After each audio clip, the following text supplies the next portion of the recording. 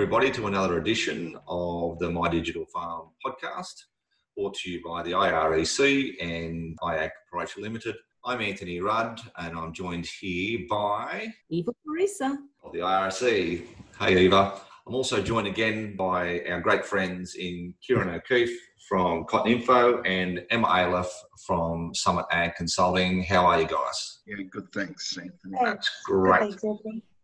So, episode 1 and 2, we covered a fair bit on our on-farm trial process, where we've been trying to shed some light and help our growers manage their on-farm trials better to get a better result. We covered quite a few little topics and looked at an actual design for your trial process. And in episode 3, which is this one, we're going to talk all things about the result, which is extremely important because this is what we're doing for. So I'll just start with you again, Kieran. Analysing a result at the end of our trial can be a little tricky. I'll put it that way. What are your thoughts as far as the best way to go about this and ensuring that the data that you're getting on the back end has some significance? Yeah, I think there's a learning process for growers to understand what actually is a significant difference.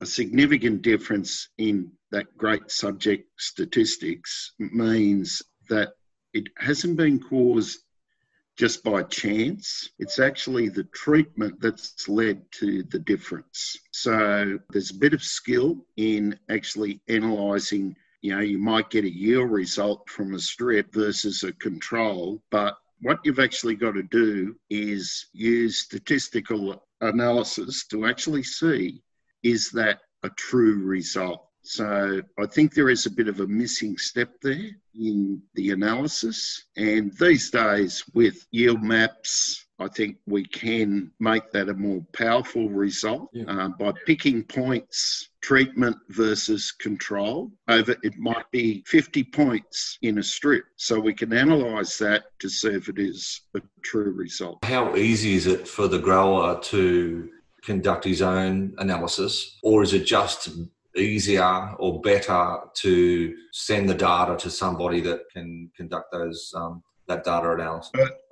I think this is the time we bring in the people with the skills. I think some growers would be very capable in being able to do it with the tools we have available now. But I think if we can set up a group of growers and they use guys like yourself to analyse those results, we'll just get a more consistent trial result. Yeah, it's easier to cross-reference it as well, isn't it? Ems, what are your thoughts on the data analysis? Yeah, anyone that has been to uni and done a science-based degree and had to do a stats course knows the pain around statistics. And unfortunately for me, I've chosen to continue that in my professional career. Statistics are it is a tough one. There is the ability to run a lot of stats through an Excel sheet, but there's a lot of things that you have to consider before you even run the data through a statistical analysis. You've got to look at things like variability in the data, look for outliers, so points in the data that don't really fit, that don't really make sense, and try and explain. And then you've got to be able to pick the right statistical analysis for the data that you've collected. So if it's not something that you do all the time, it's a bit of a minefield, and it's pretty easy to run a test, get a significant result, but if you've missed a step along the way, even though that test is telling you that the result is significant, it actually means nothing because that you haven't passed a test in the process of getting there, if that makes sense. So I 100% agree with Kieran. I've got no doubt that there are people out there that would be more than capable of doing the statistics themselves.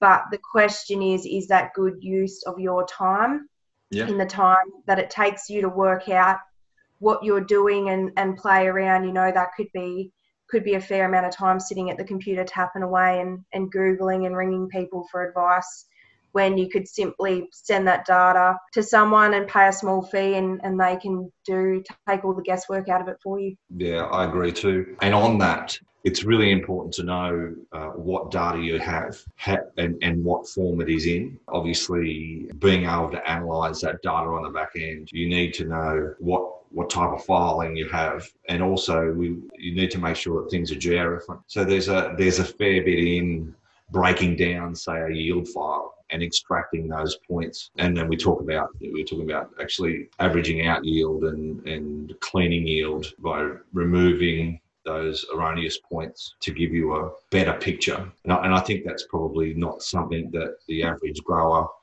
is going to want to delve into, especially if you've got somebody that can do that for you and provide some sort of safety there, some sort of assurance that the process has been followed and the results are what they should be. So I think using an expert, somebody like us is important there.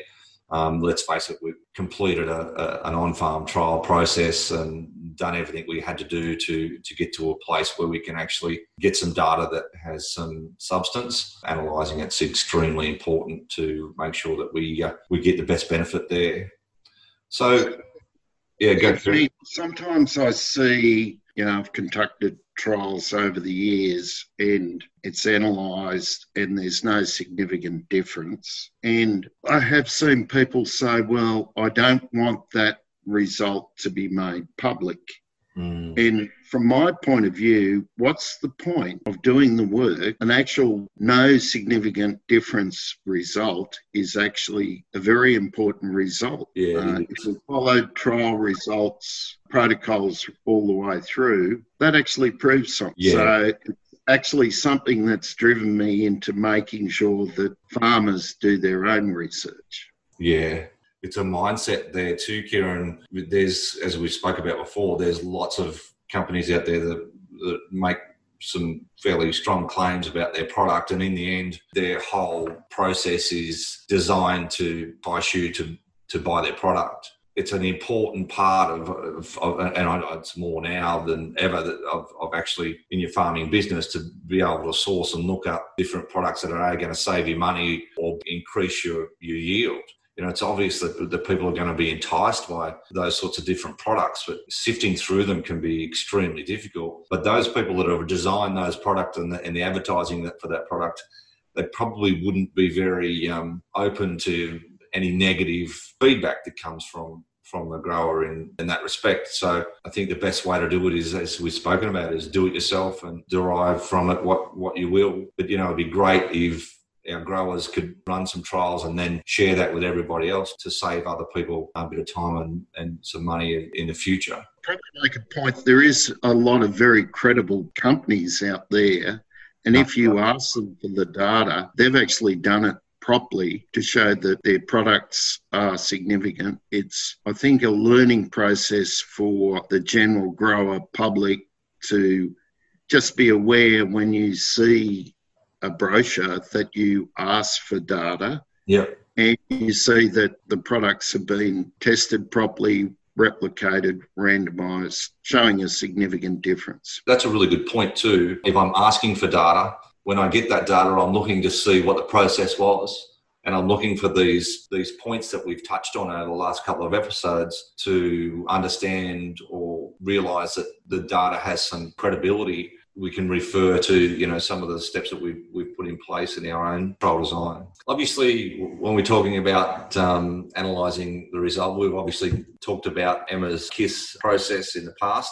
So keeping it simple is really important. Kieran, just touch on the importance of spatial data and georeferencing for obviously the result. Those things are really important, obviously. Yeah, but we're always going to see variability, even in what we think are consistent fields. So it's about looking at that data and analysing it so that we do see, say, in a good part of the field, the treatment may have a significant result. So sometimes I do see strip trials where it's just weighed with a weigh trailer and there's no difference. But if you look at the data across the whole strip, you may actually find a significant difference. I can understand now why spatial is really important. I think if we go back to probably the start and we're looking at our process on farm and designing our trials, it's important to have your agronomist involved in this, I really believe. Anybody else you can think of that I suppose IAG's an important part, but you really don't need to get, too many other people outside,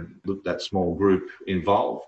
Would that be fair to say? Absolutely. Just those critical people on a bigger farm, ensuring that the staff, particularly, tractor drivers and stuff like that, if they're going to be involved in adjusting things on the go in that trial, that they're aware of what's going on and what you're trying to achieve for the year is really important. And then if you've got any question marks around things, there's some really good resources around and people like Kieran that you can reach out to have a conversation if you need to. Yeah, sounds good. So Eva, the IREC are going to provide some tools for growers in conjunction with Kieran and Emma and IAG. We're going to put together some documentation for your members to be able to follow. Yes, definitely, Anthony. We'll have a set of protocols or guides for farmers to do their own on-farm trials, and we'll have those available on the IREC website, but we'll also email them out to our members, and so they'll have them online there. And obviously for distribution to anyone else who's interested. I'd like to add also, Anthony, we've been talking a little bit here, and Emma mentioned that we could go to Kieran for help, but obviously he works for Cotton Info. So I'd just like to say that, these protocols or guidelines will not only be for the cotton industry, they're across all cropping industries and perhaps even the horticultural industries as well. So it's a great resources that will be available for all industries. And I'm sure we could call on specific industries. So if you're in the rice industry and you want to do your own on-farm trials, we could talk to Rice Extension or even Sunrise Grower Services, so Mark Grote, and we'll put together a list of, if you want to do it for